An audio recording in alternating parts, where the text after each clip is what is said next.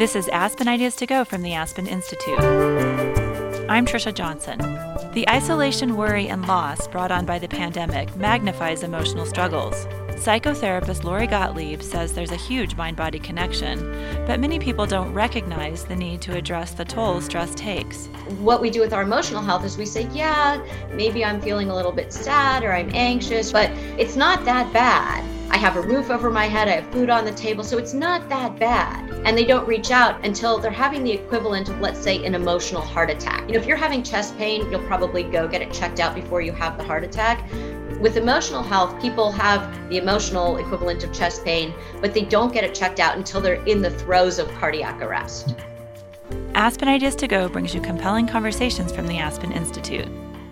Lori Gottlieb says we need to be kinder to ourselves while still taking responsibility for the role we play in our own life stories. And she says we need to cultivate connections with others to truly see ourselves. Gottlieb is a practicing psychotherapist, advice columnist, and co-host of the Dear Therapist podcast. Aspen Institute President Dan Porterfield speaks with Gottlieb about strategies to face problems and make the changes we want in our lives.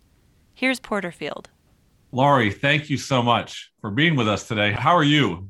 Well, it's my pleasure. Thank you so much for asking me to join today. I am doing well. I'm in Los Angeles, so I'm not having the weather issues that I think many other people are experiencing right now.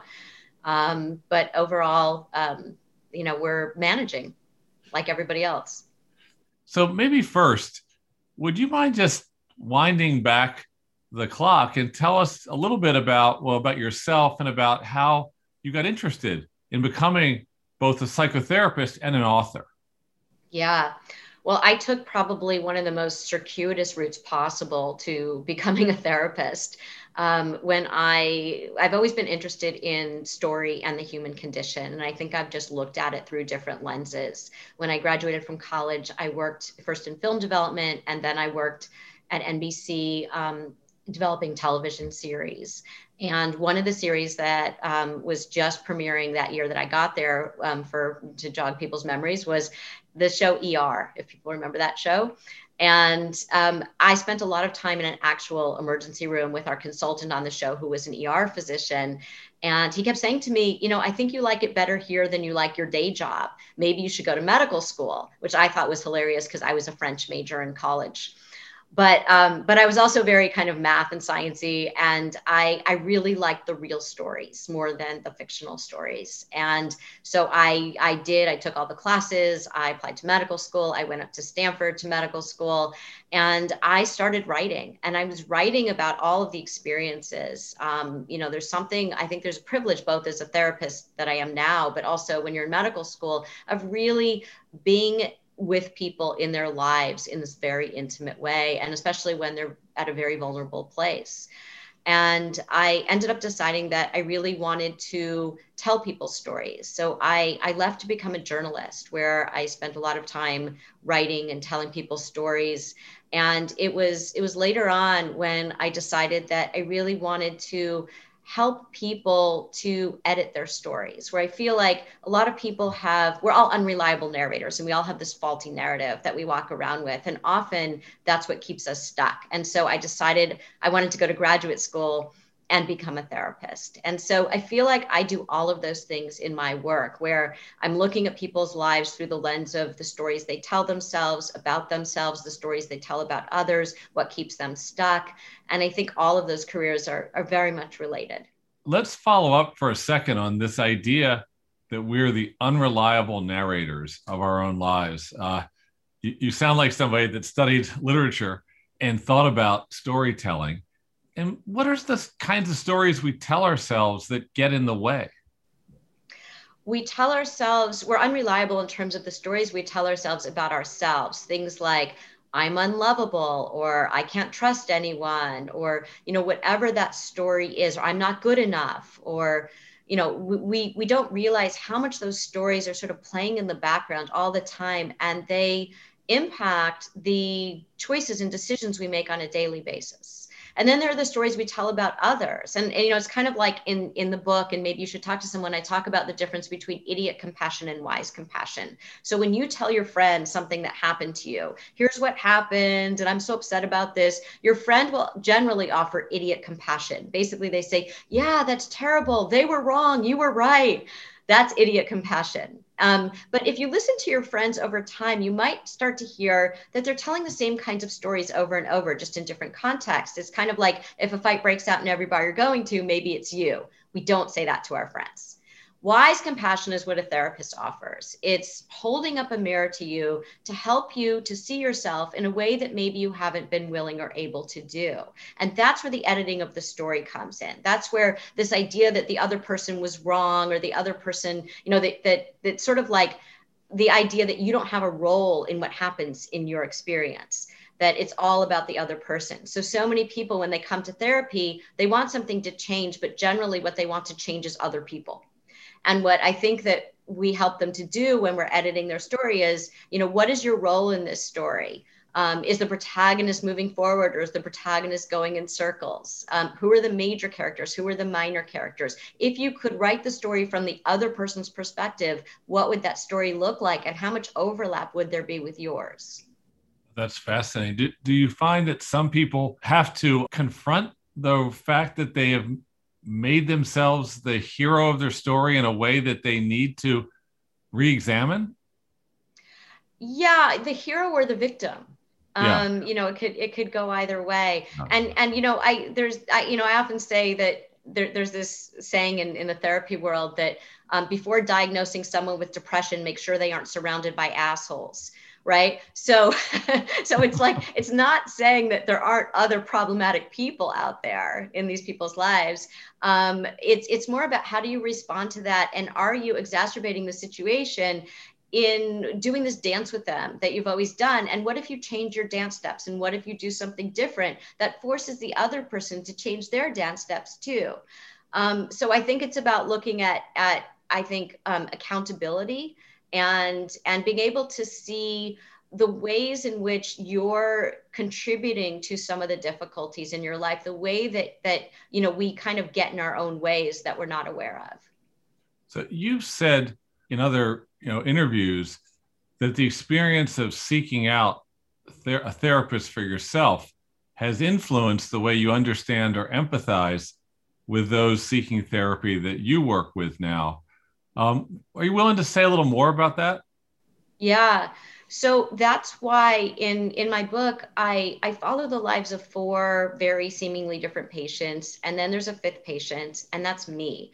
And I chose to make myself both the clinician and to show myself as the patient, because I say at the beginning of the book that my greatest credential is that I'm a card-carrying member of the human race. And what I mean by that is I use my humanity in the room every minute of every session in order to help people. I'm not necessarily saying that my experience mirrors their experience, but I'm saying that I know what it's like to be a person in the world. And you can't get through life without struggle of some sort, big, small, whatever it is.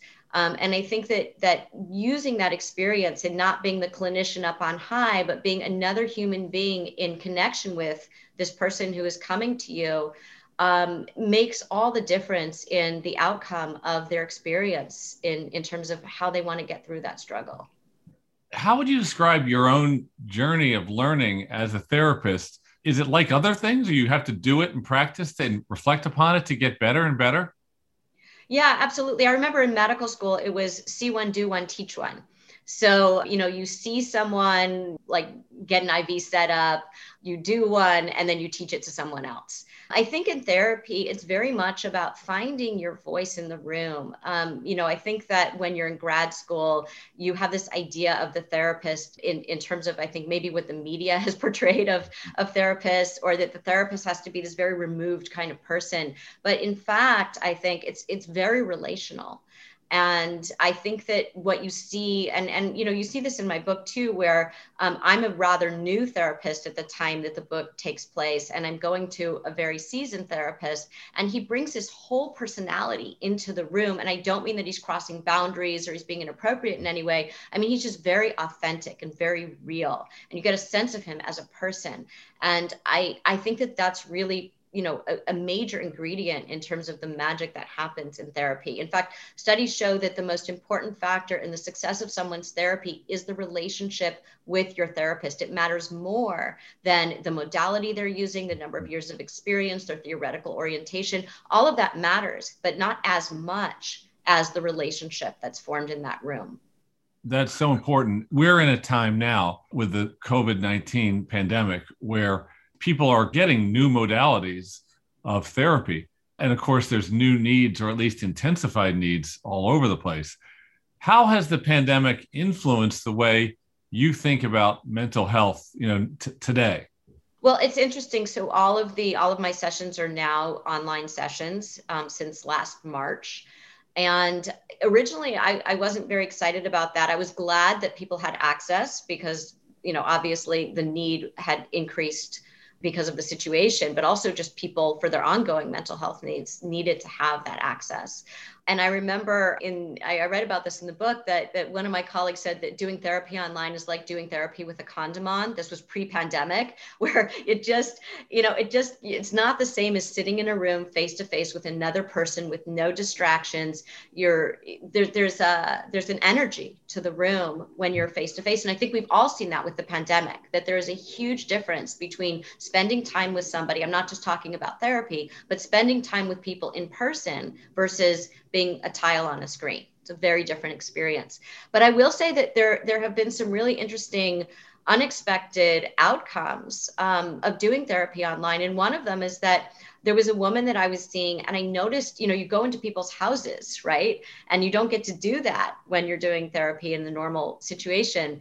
And she had this cello sitting it was always there in the room where she was doing her online therapy. And I asked her whose cello it was, and she said it was hers. And in fact, she played it quite a bit every day. And it was something from childhood, and it was so related to so much of what we had talked about, but she had never thought to bring it up. So there are these ways in which there's this intimacy where you're in people's homes. I've heard about people's, partners. I've heard about people's children. And then sometimes they come in the screen because they walk into the room by accident. And I see an interaction between a mother and her child or a married couple. And I had never seen them actually interact. I'd only heard about it. So I think that there have been some really interesting developments. And then there are certain things that you miss. Like I was seeing a couple and they were having some difficulty, and all of a sudden she kind of softened toward him. And I said, what happened there? I had no idea why this sudden change had happened. And then she said, oh, he took my hand. But I didn't see that because it was under the Zoom screen. Oh. So I would have seen that in the room. So you lose some things, but I think you gain some things too. Do you think that in the field are therapists, working with each other to share notes and successes and struggles as it relates to COVID, or is everybody sort of doing their own thing, busy? Is the field changing at all? Well, I think that first of all, most therapists have consultation groups anyway, where we discuss our cases weekly, and we're continuing those online now. So that's continuing. I think it can get very isolating in any circumstance, but especially during COVID, when you're dealing with so many people and so much trauma and so much loss and so much grief and so much hardship and death and financial loss and illness and stress and worry. And it's coming at you all day because so many people now who maybe ordinarily wouldn't have reached out have reached out. And I think that's a great thing, but it really does increase the stress, I think, on the caseload for therapists. Oh. In terms of how the field is changing, I think we're getting much more flexible about how we deliver mental health care. Mm-hmm. And I think that's really a good thing, ultimately. You've written about and talk about the hierarchy of pain. Will you say a little bit about that as it affects our lives now during COVID? Yeah. So I think that so many times people treat emotional health differently from how they treat physical health. And they rank it on a hierarchy in terms of whether they're going to reach out and actually get help. So when something happens with our physical health, we don't rank it. So it's not like I broke my arm, but it's not like I have stage 4 cancer. So, I'm not going to go to the doctor. When you break your arm, you're going to go and you're going to get an x-ray and you're going to go get a cast and you're going to take care of it, even though you don't have, let's say, a terminal illness, right? But what we do with our emotional health is we say, I'm feeling a little bit sad, or I'm anxious, or I'm having some relational difficulties, or I'm just feeling stuck, or whatever it is. But, it's not that bad. I have a roof over my head. I have food on the table. So it's not that bad. And they don't reach out. And so what happens is they don't reach out. People don't come to me often until they're having the equivalent of, let's say, an emotional heart attack. So it's not just, if you're having chest pain, you'll probably go get it checked out before you have the heart attack. With emotional health, people have the emotional equivalent of chest pain, but they don't get it checked out until they're in the throes of cardiac arrest. Mm-hmm. And that's when they come to me. And I think that's really unfortunate. And so what my mission is, and I'm really trying to, first of all, remove the stigma and say, wait a minute, why is there stigma around this? This is part of our health. And there's not a big division. We think there's this division between emotional and physical health. There's a huge mind-body connection. And the other part of it is that I think, like, even, on why I started this Dear Therapist podcast, is I wanted people to actually hear people. So it's one thing to read my advice in my advice column in The Atlantic, but what you get in a podcast is it kind of democratizes this idea of therapy, that people really, it also demystifies kind of what it is and what it isn't. Because a lot of people don't come to therapy because they think that you go to therapy, you talk about your childhood ad nauseum, and you never leave, and that's therapy. And therapy is not that. It's a really interactive conversation. It's very much focused on maybe how the past affects the present, but it's really focused on the present and the future. And so in the podcast, people write in a letter. I have my co-host Guy Winch and I, he's the TED advice columnist, I'm the Atlantic advice columnist, and we team up and basically they get 2 therapists for the price of one, and we do a session with them, and you get to hear how we talk people through their everyday problems, and then we give advice at the end that they have 1 week to try out. And they come back and they report it. You hear it all in one episode. But I think listeners can learn so much about themselves from hearing how other people are talked through their problem, and then whether the advice works, how it works, what doesn't, and why. And so I think that helps people to understand what therapy is, what therapy isn't, and maybe helps them to see, oh, I might want to reach out because this is how it could help me. That is so fascinating, the way you've chosen to do that. Do you feel as if your therapy self and your, I'll just call it communicator self or writer self, are there differences? Are they in dialogue with each other sometimes? Oh, I think they're very much in conversation with each other. I feel like what I'm doing is simply changing the medium. So what I do in the therapy room is very similar to what I do on the podcast, to what I do in my books, to what I do in my advice column. It's the same orientation. It's the same philosophy. It's the same way of interacting with people. I'm just presenting it in different formats so that I reach as many people as possible, so that we can, again, really make this a normative part of our lives. Yeah. Do you think of yourself as in the part that's writing and developing this public voice that's so influential? Do you think of yourself as an advocate for people or for the field, or do you think of yourself as a health communicator, or what label do you attach to what it means to be this sort of practice-oriented educator for so many people? I think what I really want to do is to help people to live better lives. And I think that so many people feel isolated in their struggles. They feel like I'm the only one who's experiencing this, or They don't realize how we are all more the same than we are different. And I want people to be able to reach out, because I think when you feel isolated, you're not going to change, you're not going to move or grow or learn. And this is something that we do throughout our lifetimes. This is not something like in one discrete period of your life. I think that we're learning about ourselves and about relationship and about how do we love and be loved throughout our lives in different ways and at different stages. Yeah. And when people are not talking about that, they often are stuck, and they're depriving themselves of these very deep, rich connections that I think make our lives worthwhile. This isolation point kind of brings us back to COVID for a moment. I certainly myself personally have never felt so isolated as this time has demanded. And is that something you think many people are struggling with? Are there other things people are struggling with in the times of COVID that you want to reflect upon? I think that whatever they were struggling with before is often amplified during COVID. And I also think that there have been some unexpected benefits for certain people. An example might be couples who really didn't spend a lot of time with each other. For all of the media pieces about, couples are going crazy and they don't have any time apart and all of that, I think that they're learning that they have to know how to communicate, and they're learning how to communicate. They're learning that they have to talk about their needs. They have to be able to negotiate with each other better. And they're just learning to enjoy each other more, because they don't have all of that outside distraction.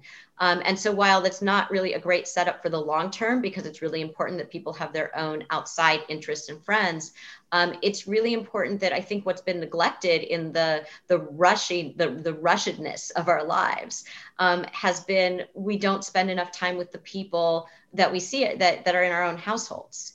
So parents and kids, of course, kids want to get back to school. Remote learning has been really, really challenging. But, an unexpected benefit of that has been that their kids are talking to them more. And parents and kids are doing more with each other because they're not rushing around to a million different activities every day. So I think there's this balance that's being struck that hopefully people will take with them as we start to emerge from this. And people will say, wait a minute, I value some of these things that I had during this time, and I want to take that with me as we move forward. That's such an interesting mindset. You referred to change in one of your earlier responses, and it just leads me just to ask this question. That it sounds like often that's the work you're doing with your clients, is you're helping them to identify and enact a change they're looking for. But change is so hard. Why is that?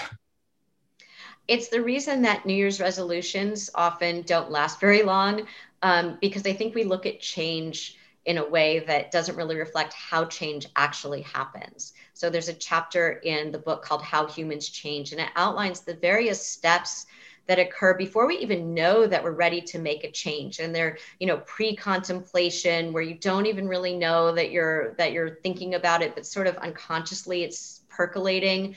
There's contemplation, where you're kind of thinking about it, but you're not ready to do anything. There's preparation, where you're actually taking the steps to prepare for it.